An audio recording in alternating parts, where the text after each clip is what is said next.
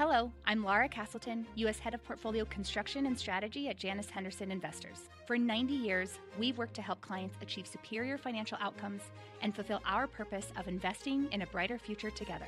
To learn more, go to janushenderson.com. We started seeing Christmas goods arrive on our shores back in June of this year. Now, normally, that arrival would take place end of August, beginning of September, and run through about the first week of November. Welcome to the Barron's Streetwise podcast. I'm Jack Howe, and the voice you just heard is Gene Soroka. He's the executive director of the Port of Los Angeles. You've no doubt heard about the massive backup of ships waiting to unload their containers of merchandise headed for American shoppers. It's become a symbol of supply chain mayhem. I hear people mention the port when they want to explain shortages of refrigerators or video game consoles. They say, have you heard about the ships? And some say persistent shortages, and all those ships could mean that Christmas shopping will be a disaster, with half-empty shelves and huge price spikes. I made some calls and did some digging on the subject. The outlook is decidedly more upbeat than that. Not quite jolly, but moderately mirthful. Trending toward merry.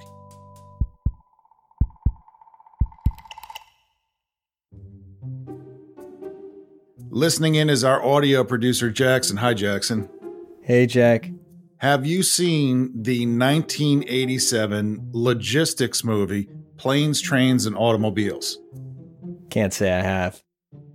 It's a must-see for supply chain managers. There's the famous two pillows illustration of how one mishap in a linked transportation system can lead to all sorts of uncomfortable downstream consequences.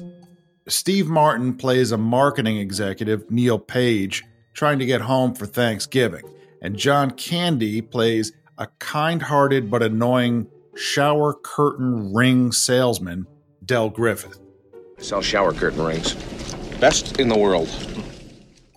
A flight to Chicago was rerouted due to a blizzard, which leads to a surge in overnight visitors to Wichita, Kansas, which creates a shortage of hotel rooms, which makes Neil agree to share a room with Del, only it turns out there's only one bed, and to my eye, it's not a king size. When the two wake up the following morning, they've inadvertently become closer than they expected. Why did you kiss my ear? Why are you holding my hand? Where's your other hand? Between two pillows. Those aren't pillows. Now, some of the details of today's logistics challenges are a little different. The main cause isn't a blizzard, it's a pandemic. And the outcome has not, to my knowledge, included mistaken pillow identification. But it has included widespread shortages of all sorts of consumer goods, including pillows. At the beginning of this past summer, we did an episode of this podcast on what we called the everything shortage. 4 months later, many goods are still hard to come by. Shoppers and investors want to know when it will end, and I'll tell them in a moment. First, let's assign some blame, and there's a lot of it to go around. There were some one-off events which were temporary and limited in scope, but they didn't help. For example, a ship grounding back in March blocked the Suez Canal, which usually allows goods to take a shortcut between the Asian and African continents and carries about 12% of global trade. Also, if you had a hard time buying pool chlorine this year, you can blame an August 2020 hurricane that set off a Louisiana factory fire. Then there were missteps and unforeseen consequences. Many company CEOs have told me that in the initial days of the pandemic, they followed a playbook written more than a decade ago during the global financial crisis. They halted production and orders, and when customers kept buying, they got caught short. By far, however, the biggest contributor to shortages has been the virus itself. I'll leave it to political partisans to debate the effects of COVID responses and stimulus spending. The most important factor I see is all of us and our abrupt spending shift. When lockdown sent us home, we canceled our trips to Disney World, and those of us who were fortunate to still be working reappropriated those funds for refrigerators and big screen televisions, and 27-ton hydraulic log splitters. Probably more fridges and TVs and splitters, but you get the idea. Purchases of experiences collapsed. Goods purchases took off. And since factories in Asian markets make a lot of American goods, exports there soared. Investment bank UBS points out that Asian exports jumped 20 percentage points during the pandemic relative to European or American exports. That was far greater than the rate of increase before the pandemic. Vaccines were supposed to get people out of their houses and back into theme parks, movie theaters, and restaurants and reverse this shift. But uptake has been slow in places, and COVID cases, especially the Delta variant, have raged. So purchases of goods have fallen much more slowly than expected, by only a percentage point or so per month since March. Air travel is still limited, and since half of air freight is carried on passenger planes, more of the burden has fallen on ships. Trans-Pacific shipping has jumped 30% this year. Supplies of 40-foot shipping containers have run low. The cost to ship a container from Shanghai to LA has soared from $2,000 to $20,000 in a year and a half. Small retailers and manufacturers that lack supply chain heft have been especially affected. Let me give you an example. We're actually situated right around the corner from Target. So when I'm buying items for the store, I'm very strategic in choosing things that independent vendors or makers don't sell on Amazon, they don't sell on eBay, that people walking into our store will be, kind of astounded by.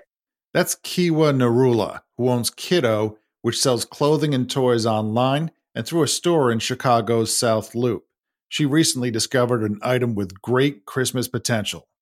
Just this past week, I posted these cute little scooters on Instagram. And usually if we post something that's, super cute and unique, we get an immediate response. And then we see at least a certain amount of people go to buy it on the website. And so once I saw the likes were piling up, I immediately emailed the scooter maker saying, whoa, I didn't expect for these to kind of blow up. Just checking on your stock for a reorder sooner than I was anticipating. Kiwa suspects that demand for the push scooter, called Primo and designed for kids ages 2 to 5, got a boost from a Disney movie called Luca, which has been streaming since June. See, Primos look a bit like Vespas, the Italian motorbikes, and Luca is about a teenage sea monster who takes to land in human form with the dream of one day securing a Vespa of his own. What's that? Oh, it's just the greatest thing that humans ever made. The Vespa. Whoa.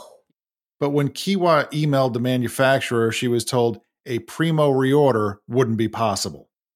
I had to make the decision last week. It's too late. So if we start ramping up manufacturing by, let's say, next week, it takes 3 to 4 weeks to run a batch, ship it. That means it arrives early December, mid-December, and that's too late.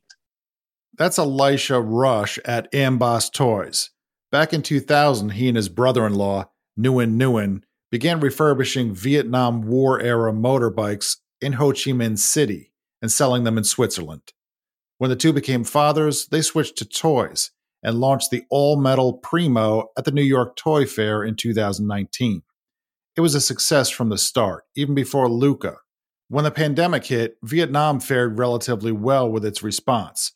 Rush shifted from supplying mostly small retailers to doing mostly drop shipping, where goods are sent from factories straight to end buyers. But then Vietnam got hit hard by the Delta variant and went into strict lockdown in July. Elisha says he hopes to reopen his factory next week, but that it's too late to supply the U.S. with as many scooters as he'd like by Christmas. Initially, I was very disappointed, but then when I spoke with other manufacturers and stores, they actually told me it's the same for most. So a lot of manufacturers or brands, they can't ship A, because they couldn't produce, or B, the costs are too high. So it's not a unique situation for me. So I hope that it's a pause for the whole industry. And then once we can release the popularity and the demand is still there. Elisha's experience raises the question of whether many companies will fall short of fourth quarter sales expectations because they can't get their products to stores. That would disappoint investors and hurt share prices. When Nike announced earnings recently, it took down its sales guidance in part due to factory closures in Vietnam. Its shares lost 6% in a day following the announcement. Wall Street sounds more pessimistic about Christmas by the day. Well, it's not even October, but you might want to get started on your holiday shopping. These mom-and-pop toy stores are already feeling the pinch. Not only are there fewer lorry drivers, but with supply problems becoming a global phenomenon, there's often less to put in them. All the experts are saying that we've got to start doing our holiday shopping ASAP. If you're looking for reasons to worry about the Christmas selling season, it's not hard to find them. Here's what one toy company chief told me this past week. We have the orders. The bad news is getting those orders on the retail shelf.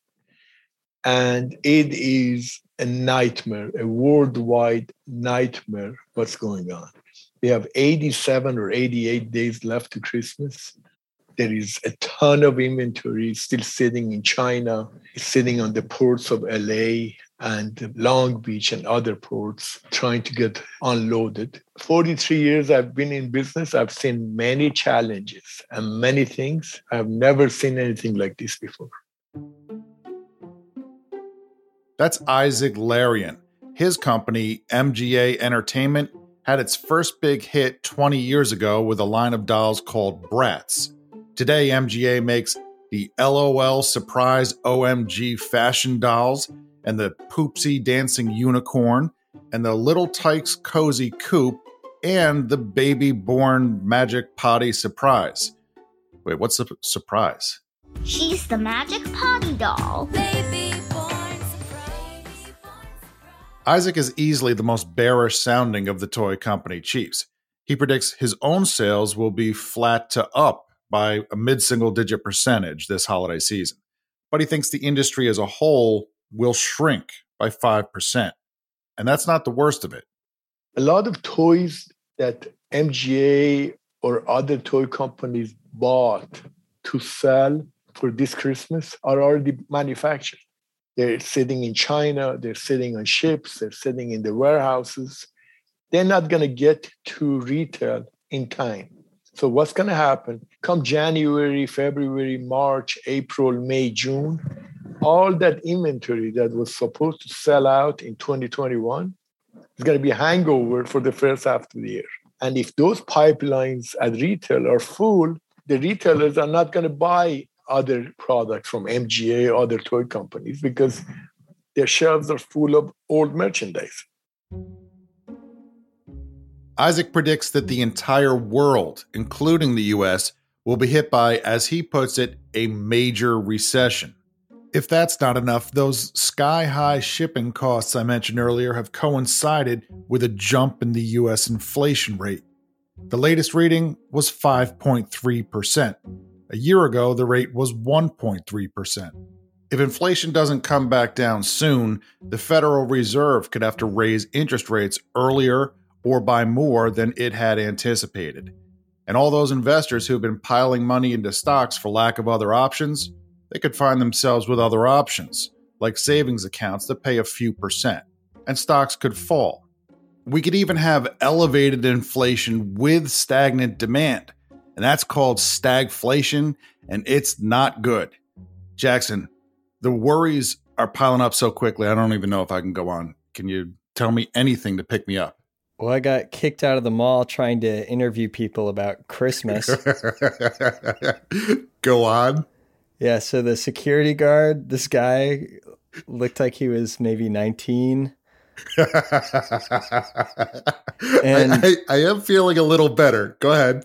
And then he told me I couldn't be recording at the mall, and so I told him I'd leave.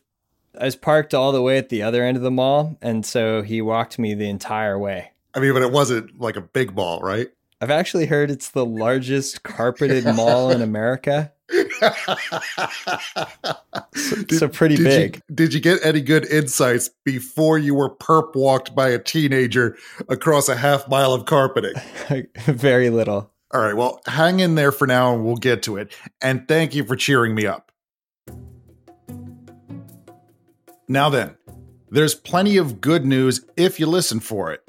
Look, overall, for the full year, we are still expecting to have the kind of great year that we've been outlining throughout the year. And we believe we'll have all the product, albeit maybe we'd like a little more product in certain categories, but we'll have the product for the holidays.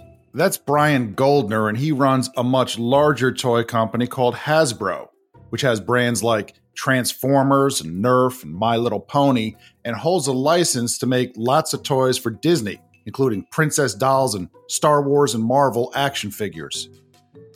Brian was speaking just then at a Goldman Sachs conference, and he says his toys will be on shelves for Christmas.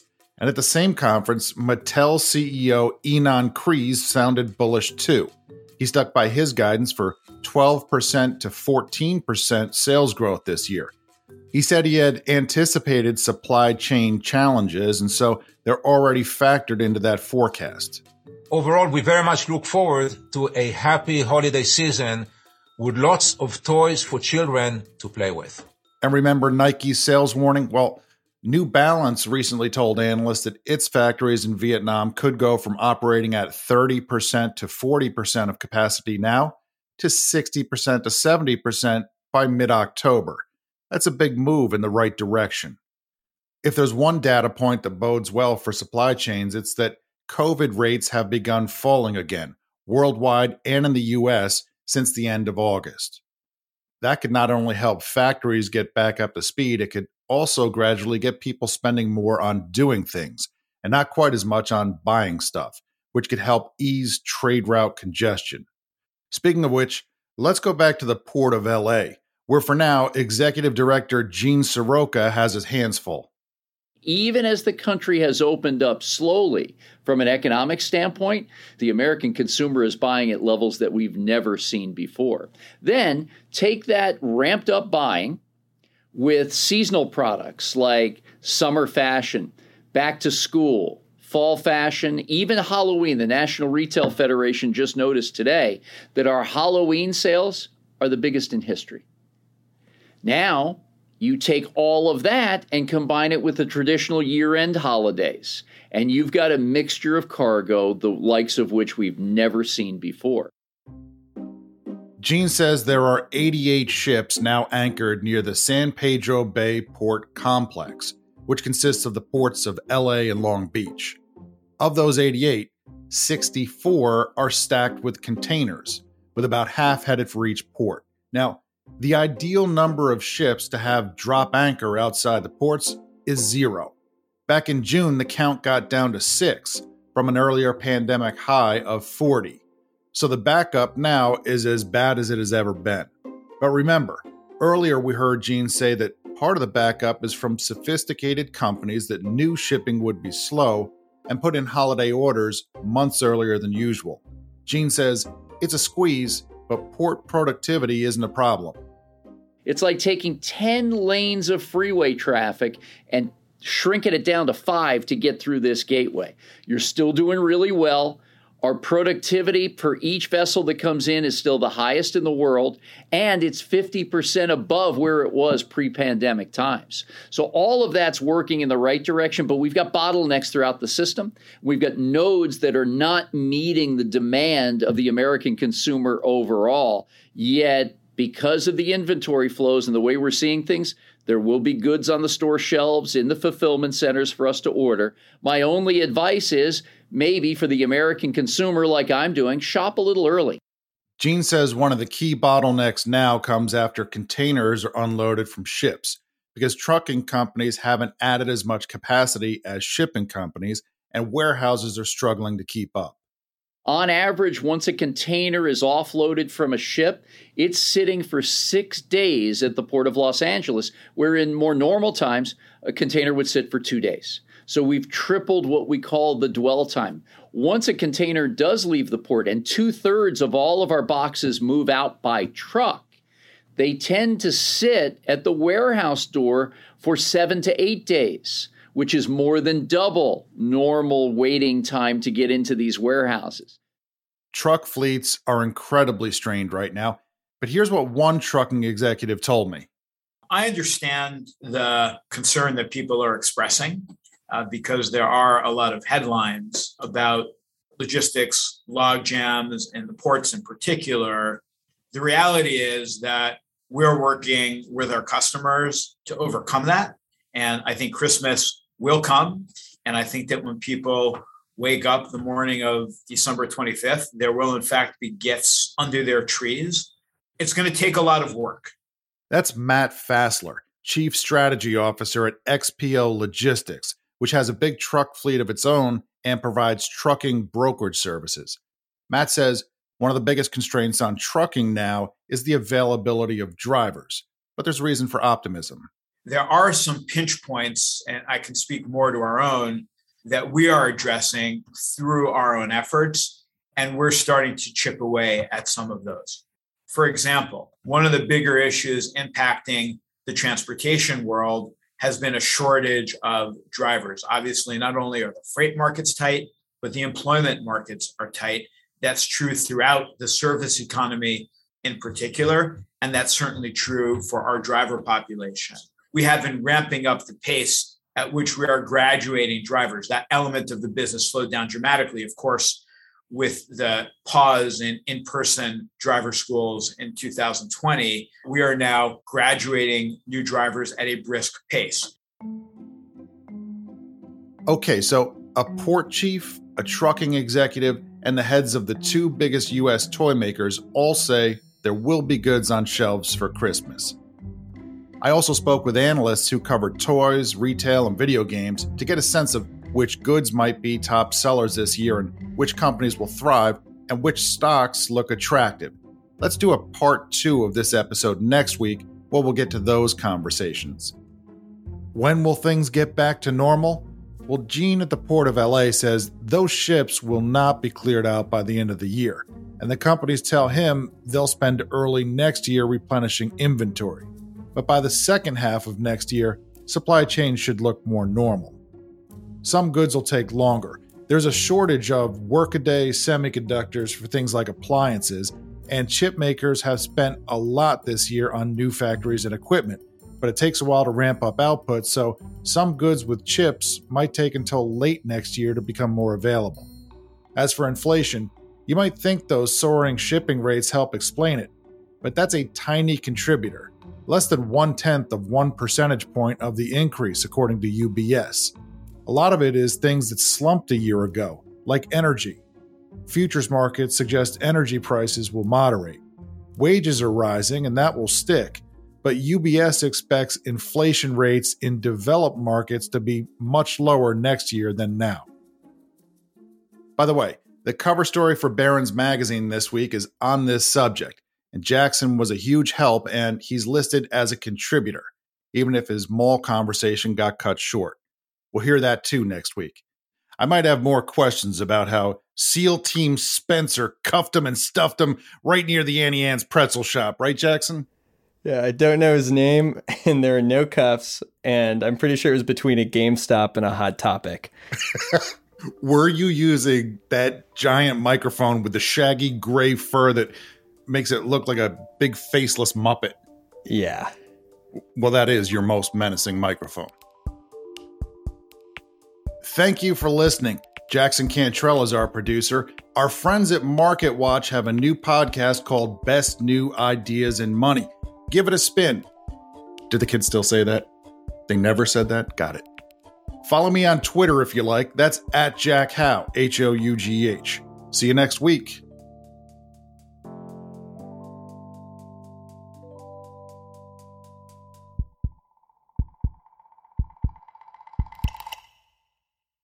This episode is brought to you by Vanta. Vanta's trust management platform helps you quickly assess risk, streamline security reviews, and automate compliance for SOC 2, ISO 27001, and more. Learn how by watching Vanta's on-demand demo at vanta.com/WSJ.